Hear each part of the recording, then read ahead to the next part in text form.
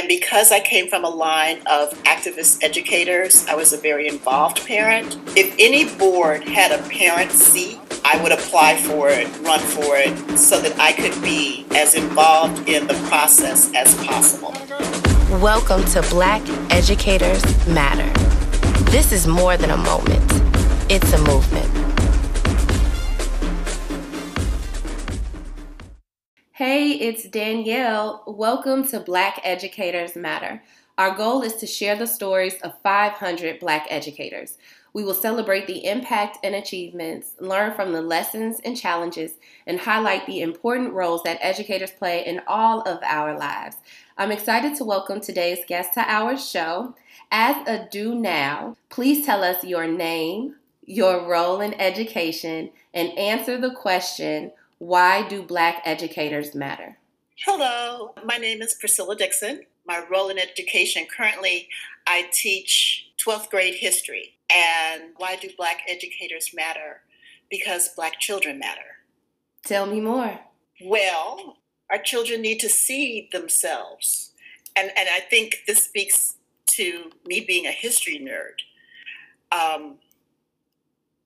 I personally believe one of the things I try to convince my students is that if you know history, you can predict the future. It also helps you analyze the present. We predict the future, understand and analyze the present. And when you can see yourself in history, it gives you a greater sense of focus and purpose. So when I was in 4th grade, my history book said that Negroes immigrated to the United States. No slavery, immigrated. Or just the concept of saying that America is a nation of immigrants. Yes. Yeah. It's a nation of immigrants that's also based on a forced migration or kidnapping of an entire community and then the theft of their labor. So we are constantly being erased from history. And if you don't see yourself in your history, you question your value. For me, and I say this as a person who was adopted, it's like you look into the photo album and you don't see anybody who looks like you. And there's a part of you that just wants to connect, but you're not necessarily given anything to connect to. As a people in this country, we've been here since 1619. We've been contributing either voluntarily or involuntarily to the growth of this country. And to not see ourselves in the history of this country is that erasure is psychologically damaging. So as a history teacher, I always like to help children, young people, to see themselves in the history so they can understand their role in the present and how they can contribute to the future.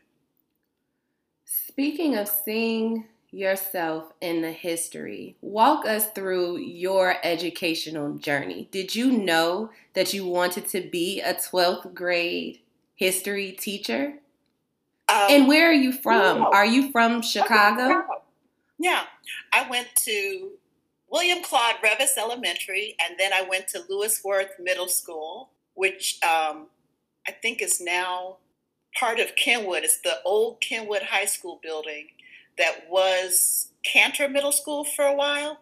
And then I went to Lindblom High School, class of 78, swoop, swoop. And then I went to college in Texas. The first college I attended is no longer in existence. I don't think that's a reflection on me.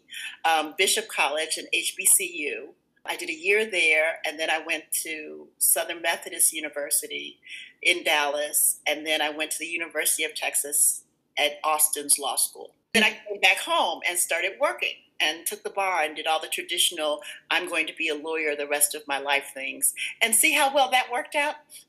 So what are your credentials so that we can have a good frame with all of the educational and contextual expertise you bring to this conversation? I have a license to practice law in Illinois. I have worked in charter schools that don't require teaching certification for all of the teachers, but I have an extensive teaching background. I was a poli-sci psych major with a minor in history, and all of that came together. Spent a lot of time dealing with legal writing. I taught that at John Marshall's Law School for a minute. So all of that came together to put me where I am now. Think that you wanted to be a history teacher. So, like, how did you go from lawyer to teacher? How did you go from wanting to be in the, courtroom to the classroom? My mother, both of her sisters, and my grandmother were teachers. And I remember thinking, well, I'm from a family of teachers. Maybe that's what I should do. And my mother said, no, you're too smart. Teachers don't make enough money. They don't get enough respect. And you need to do something where your talents will be rewarded. My dad was a lawyer. And I thought, well, okay, that must be the other family business. And that's what I went into. I think that, let me just give you the timeline after that. So I get out of school, I start working, I eventually marry and start a family. And now I'm a CPS parent. And because I came from a line of activist educators, I was a very involved parent. So I was an officer on the LSC at my children's schools. There was one situation with one of my students where I was like, this school is a really bad fit. So I pulled him out and homeschooled him for a year. If any board had a parent seat, I would apply for it, run for it, so that I could be as involved in the process as possible. So that included being on the parents board at Hales Franciscan when one of my students was there. It included being very involved with parent activities at Latin when one of my students was there. So I got to see elite private, parochial, and public education from a variety of different perspectives. Yeah. And then I spent a lot of time as a caregiver to older relatives. And when the last of them passed, I ended up subbing.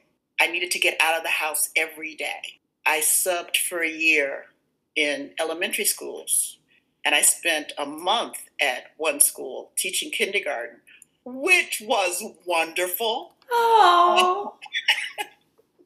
The little ones are so precious, and the parents are so frantic. It's so beautiful. That's what led me to teaching full-time. That's an incredible journey with a lot of perspective. Lots of twists and turns. Lots of twists and turns, and lots of, especially when you say educator activist, it's like you entered the space as an educator activist because of everything that you had seen, as opposed to someone who was like, I'm going to be a teacher, and they went through a traditional teacher training program and only really came with that lens. You came with the lens of a parent, a caregiver, which teaching is a love language to me. Yes. I love hearing your journey and where it has gotten you. Speaking of like connectedness and seeing yourself, do you have a sense of connectedness with your students now as a 12th grade history teacher? How do you see yourself and your students? How to approach this? As a member of the Black community, I don't come into it expecting a monolithic presentation of our membership. And I don't change who I am in interacting with the kids. And I try to accept who they are and create a space in the middle where we both can be authentic and communicate effectively. And sometimes creating that space is very difficult. Sometimes it's effortless. I had one student tell me that I was an attention whore. And that's why she didn't like me. And I didn't say it, but I thought, really? Because you remind me of me so much. And I was like, well, okay, For me, giving the children the respect that they should expect from the world is very important. I call all of my students by their surname. I make it a point to say thank you and please and yes, ma'am, no, sir, because words have value and have meaning. And I want to convey love, respect, and trust so that they can do the same with me. Hmm. Let's talk about some of the parallels between your law experience and education. Do you see any parallels between the two? The first thing that comes to mind is the school to prison pipeline.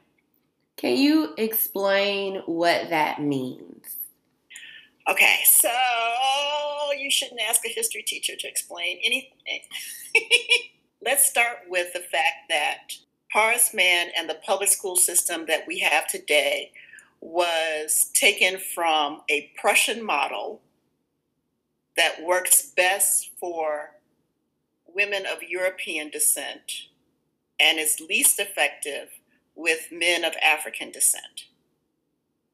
Let's start with the fact that when public education was put in place in the United States of America, it was not designed to educate. We weren't going out trying to get critical thinking or creative development, exposition, examples, or anything. What we wanted to do was train our citizenry from working on a farm to working in a factory. Period. I want you to take the skills that you have from the farm and then go into the city and work in this factory and not lose the finger or cause somebody to lose a leg or any of those things. And you're going to fill out forms, but you're not going to be doing anything deeper than that. So Mortimer Adler, who was an American philosopher and an educational theorist, hypothesized that there's an educational elite in the United States of America, and they decide the quality of your education based on your zip code, because most of America is segregated. We live in clumps of communities. And if your zip code is providing me with domestic and farm workers, your educational community is not going to have access to Shakespeare or Baldwin because you don't need that to mow my lawn, to make my bed. If your educational community is giving me mid-level managers, I'm going to give you something, but it probably isn't going to be Beowulf. It probably isn't going to be Toni Morrison. It's going to be just enough for you to function within the parameter of being a mid-level manager.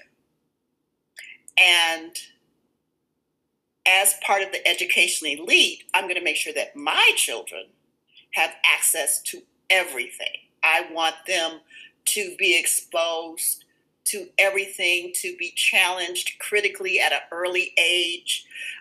There are all of these systems put in place, not only to support my elite learners, but also to encourage them. My learners that are coming from the community that are giving me domestic and farm workers, we don't have a lot of support or encouragement because I really don't care if you fail. And so if you can't work within the parameters that have been assigned to you, then the options are non-legal activities, which lead you to prison. So as a teacher in a school that's part of the pipeline, I want to make sure that you know how to follow orders and you get punished severely for not following orders. I know of one situation that did not happen to me. It happened to a friend of mine. Student fell completely out of character. And after the situation was subdued for the moment, the teacher learned that the student had witnessed a cousin killed, literally in his presence, like blood got on the baby. And the teacher had to fight the administration for a restorative justice situation because there was a zero tolerance policy. The student had hit someone, and that's the end of it. But once everybody involved learned what the child was trying to process, no one but the administration wanted zero tolerance being applied to him. And I think very often in these types of schools, the minute you do something wrong, you get a demerit, you get detention, you get referred out, and there's never so Priscilla, what's really bothering you? What's going on? Is this something I can help with? And then maybe that conversation doesn't lead anywhere, but also maybe it does. And then you find out what I'm dealing with, and you put constructive supports and appropriate treatment in place so that I can process it and work through it, which benefits me and the rest of the community. So when you don't have those restorative justice things in place and peace circles, you're basically teaching kids follow the rules, period, or be punished. And the punishment is always taking you away from out of the educational sphere. The punishment results in you being removed from the space. So for those who do not understand restorative justice, for those who would say, well, the rules are the rules, you break the rules, you need to be punished because the real world won't give you all of these breaks. Does restorative justice work? Is it effective? Yes. And I'll say that as someone who has participated in restorative justice as a complaining witness. I had an interaction with a student where I felt physically threatened. And it triggered me because I'm a domestic violence survivor. It took 2 sessions, but we were able to get to a place where the student could empathize with my situation, shared information about himself that allowed me to understand where he was coming from and how I could have misinterpreted his behavior. And there was apologies and growth on both sides, because my initial reaction to the situation was, call the police, I'm done, I don't have to be bothered, as opposed to seeing his humanity and understanding that he was just as triggered as I was. And I think the real world does give us breaks. Now, I think the real world doesn't give a Black woman as many breaks as it gives a white man. But there are breaks being given. If at your job you turn in a report late because of progressive discipline, you're not fired immediately. You're told you got to fix this by the end of day, and then I don't want to see this out of you anymore. And you have an opportunity to rebuild and reclaim your reputation as a competent employee. I think in most relationships, everyone has done something where you go, ooh, did I say that?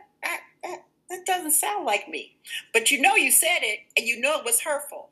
And then you have an opportunity to try and rebuild the relationship and reestablish the trust. Why should it be any different for kids? Shouldn't they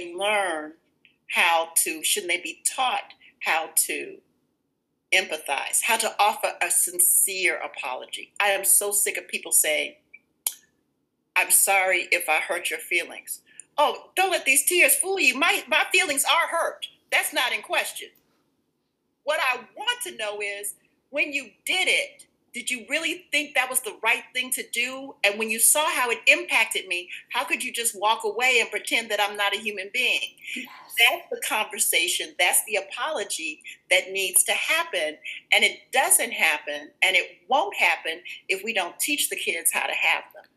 What is so interesting as I'm listening and walking through this history of how we got to education and what education currently looks like, we provide this book information, but the emotional intelligence and growth, we rely on that to happen through osmosis.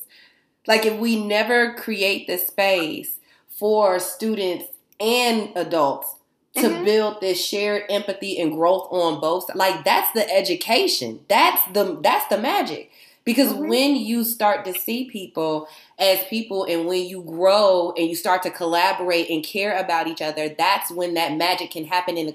That is the classroom management. That's the classroom management. It's not all of the tricks and the phrases they have in the teach like a champion. I don't need you to stand over my shoulder. I need you to see me as a human in this space. The other thing that gets me is the narration. Danielle's on task. She's doing a good job. Priscilla, I'm going to give you this is your first warning. I need you to get back on task. Really? I think there is a lot in our system. The things that we just got through talking about are designed for the system to put more children in front of a single teacher and require that teacher to police them and educate them as if that can be done by the same person at the same time. And policing them is not something that I thought was supposed to be part of the role. I'm not exactly sure. So I came through CPS at a point where if you acted out in class, you got sent to the principal's office. And the principal or the assistant principal, or if you had a larger school, one of the dean of women or the dean of men would sit down and talk to you and find out why you can't control yourself and act like you have some sense today. And then they would send you back to class, report to the teacher, Priscilla's dog died and she's just mad at the world. I'm going to reach out to mother and make sure that, she gets comfort and stuff. But in the meantime, and then the teacher also had the option of saying, I wonder if I can create an assignment that will help this student. And everything didn't fall on the classroom teacher because when I came through, elementary schools had a full-time nurse all day, every day. No shared nurses, no just on Wednesday, half a day on Friday? Yes. And she had an office, and in her office there was a couch or a cot so that if you were having feminine issues and you needed a minute with some hot chocolate, and the notion of this, we're taking so much out of the educational environment that used to work and replacing it with high stakes testing and high stakes discipline.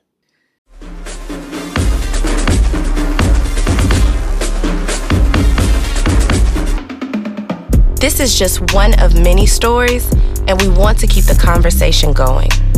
Follow us on Instagram at blackeducators.matter and visit us online at www.blackeducatorsmatter.com.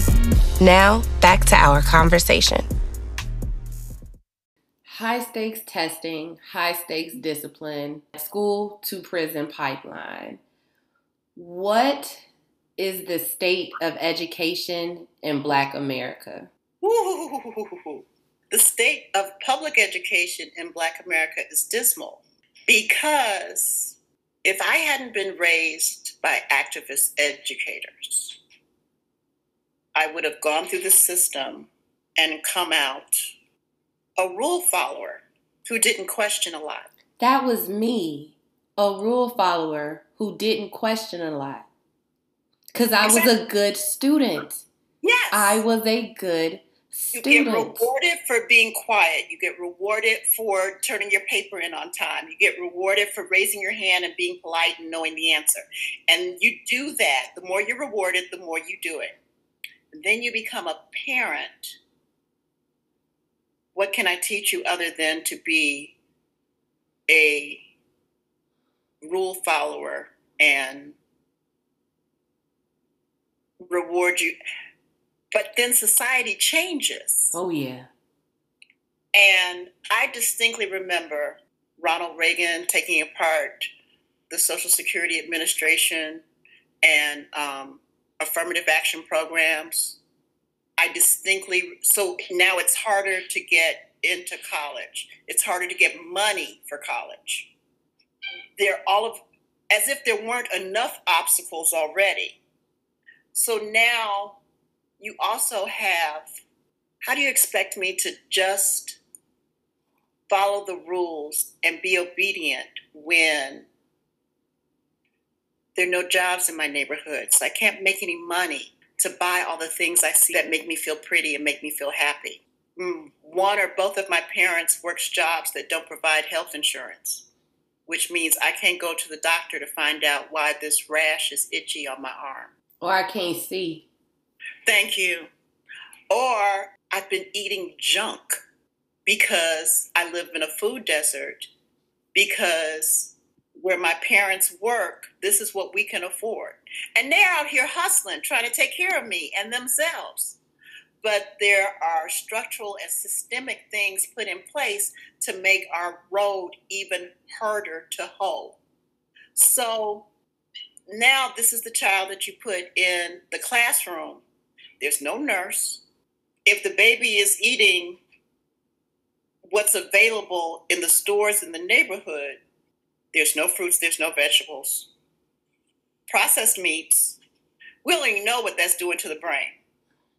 And I say all of this as a lunatic. So like when I was a vegetarian, I'm very careful about everything that I ate while I was pregnant and nursing my kids. I made most of their foods when they were little. I had a garden in the backyard, all that kind of nonsense. And that's the dream for me. I'm just saying, I'm a bit of an extremist, and so to pretend that child is going to come into the classroom ready and prepared for whatever lesson I've got, is that fair? Fair. And then depending on how far, I was thinking about, school closures in the city of Chicago. Depending on how far that child has had to travel to get to school, you have no idea what, and I can't think of there's the fight or flight hormone. So if I travel through adrenaline. Yes, if I travel through a dangerous neighborhood to get to school, I'm walking in the building hyped because I've had to be on guard to get there. Where is the time and space for me to go, okay, I'm safe again. I can relax now. Maybe after you walk through the metal detectors. Okay. Or maybe after I get yelled at for not having my ID, or because my uniform isn't pristine. Or because you can't go into class because you don't have a belt. Well, there's that. And maybe I don't bring my school supplies because the way I get to school, I got to be light. I got to be quick of foot. I can't have anybody thinking I'm on my way to school. That's an invitation to get jumped. There's a lot that people know that they're not taking into account. And it is particularly impacting Black and brown children. How do you, as a history teacher, how do you empower Black and brown children to have pride in who they are and understand and connect with that divine light when they are tested on a Eurocentric curriculum that may or may not say Negroes immigrated to the United States for work opportunities?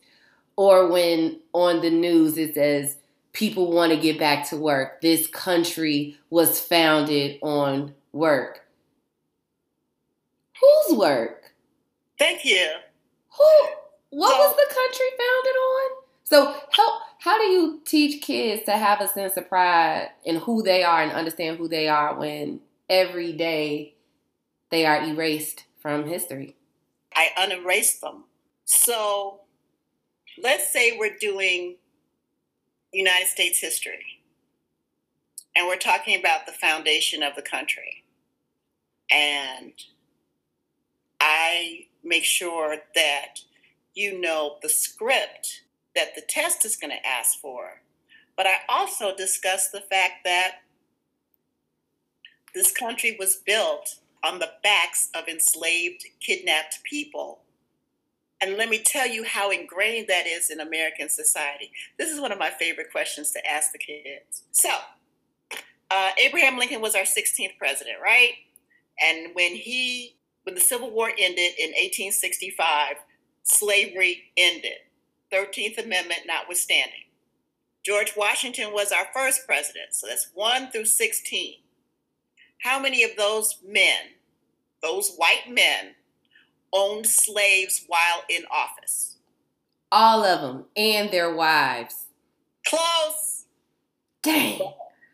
14 of them. The good student in me feels terrible and shameful. The only two who didn't were John Adams and his son, John Quincy Adams, who I want to say are 2 and 5. They were Quakers. And Quaker is the only religious organization that never, ever endorsed slavery. So they were always adamantly against it, which is not the same as to say that they believed in the equality of Africans as Americans, because that's a whole nother discussion. So I talk about how George Washington used his power as president to try and reclaim a runaway slave named Ona Judge. We get into the whole argument about Lincoln. My situation with Lincoln is that his wife, a Southerner, Mary Todd Lincoln, owned slaves. They got married. He didn't free them.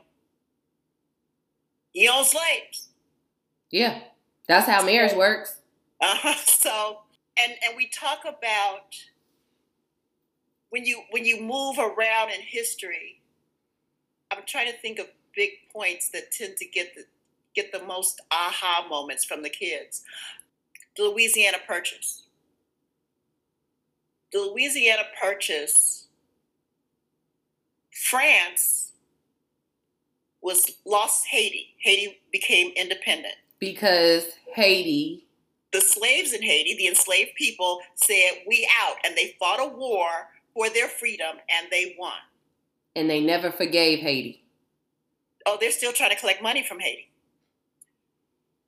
France said, "Oh, we spent way too much money on this war that we just lost. We're going to have to sell some land." So the Louisiana Purchase that goes from the Gulf of Mexico all the way up to Detroit, which is also a French word, they were willing to sell it. The United States of America had money to buy it because of the free labor of enslaved, kidnapped people on these shores. So the seller motivated by, the buyer motivated by, we here, y'all. We everywhere. I think one of the things that I'm talking about with my students right now is wealth inequality and how there are these historical events that document the disparities between white wealth and Black wealth in this country. So the average white family is worth $100,000. The average Black family is worth $10,000. My God. And the average brown family is worth $13,000, I believe. So at the end of the Civil War, nobody got their 40 acres and a mule. Where is our 40 acres and a mule? Where is it? It would have helped if Abraham Lincoln hadn't been allergic to bullets, because Sherman, who created that order, once Johnson became president, Johnson was a Southerner, it wasn't going nowhere. Just like the Harriet Tubman $20 bill. Yep. They've been lying to us, just lying. So, and then after World War II with the GI Bill, the difference between de facto and de jure, yes, on its face, it says I get this amount of money for college, But in 1945, where can I, as a Black GI, go to school? So now I have to travel to an HBCU, which sucks up some of my money, and go to school. I'm separated from my family. I have to find a place to live. Meanwhile, my white counterpart doesn't have to leave Chicago to go to school. They can stay in their mama's basement and do what, and she's still cooking and doing their laundry. Meanwhile, the GI Bill gave people low interest home loans. But as a Black person, where can I buy a home? Because you won't let me go to these new suburbs that you're creating for the white GIs. So now I can buy in a historically Black neighborhood, but you're also going to redline me for my mortgage and my insurance on my house. So there are all of these things that impact how we function in society that have a historical basis. So I try to help kids to see, this is what I'm experiencing right now. I can't get a job for this summer. Assuming we're not in a pandemic, just a regular summer. I can't get a job this summer. What's holding me back? I have good grades, I'm articulate. Why is it that I can't get past that first interview? What historical things are in place, and how can I possibly overcome them or run around them?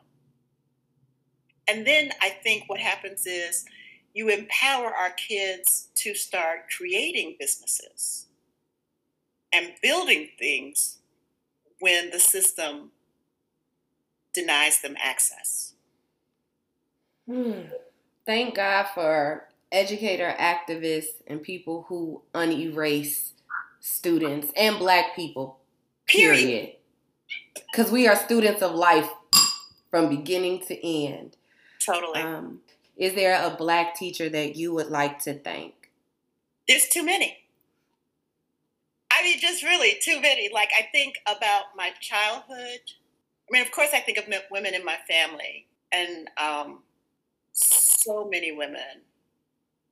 One who does stand out, now that I understand the importance of a planning period, I had a teacher. I was dealing with a bullying situation in middle school, and I had a teacher who used to let me come in and help her during her planning period. And I realized what a valuable sacrifice that was, because some days during your planning period, you just need to put your head down. And she would have me come in and she would find something for me to do. And she would talk to me too. And her name was Sherry Garmany. Her name is Sherry Garmany. Wonderful, wonderful woman. I think looking out at the one woman who technically isn't, I think she's still a teacher, Stacey Davis Gates. I am always learning from her in terms of how to wage a good fight, but also what are the things that are worth fighting for. You don't always fight because you can win. Sometimes you fight because it's important to throw down on this particular issue. Wraparound services for our students, so very important. And there are a lot of students with special needs, diverse learners, gifted students who are unidentified because there are not enough people in the system to identify them. And my aunt, who's another Black teacher I'd have to shout out to, Selma White, Alice Douglas, Catherine Dixon, they were the crew, the Stewart sisters. In any event, she used to always say, the God I serve didn't put all the brains in one neighborhood. So, if you have disparate representation within any program, if I come to your school and your AP classes are full of nothing but non-Black students, I have to ask, what are you doing? Because I know those brains are out there. Why haven't you found them? If your diverse learning community is exclusively of one community or another, I have to ask, how? How did that happen? All the smart kids look like this. Uh-huh. All the diverse learners look like this. All the this looks like this. How? Exactly. And that's incredibly problematic, but it's also evidence of racism, classism, and how white supremacy and capitalism work in this country. And in the schools. Mm-hmm. Even at work in the schools. This has been such an enlightening conversation. I told you all of those perspectives was going to give me the frame to ask the questions. Okay, thank you. It was so good. But I thank you for coming. I thank you for sharing your story. I thank you for walking us through your history and history of education in this country, how we got to where we are in the current state of things. You gave me a lot of quotes. The God I serve didn't put all the brains in one neighborhood. Your auntie needs to put that on a t-shirt. I will do that for her in her memory. In her memory. Thank you, auntie. And thank you again, Ms. Dixon, because everything that you have done, it was, it is, and it always will be worth it. So thank you. Thank you. I really appreciate it. This was not as scary as I thought it would be. Thank you for listening to today's episode of Black Educators Matter. Remember, make excellence equitable and thank a Black teacher today.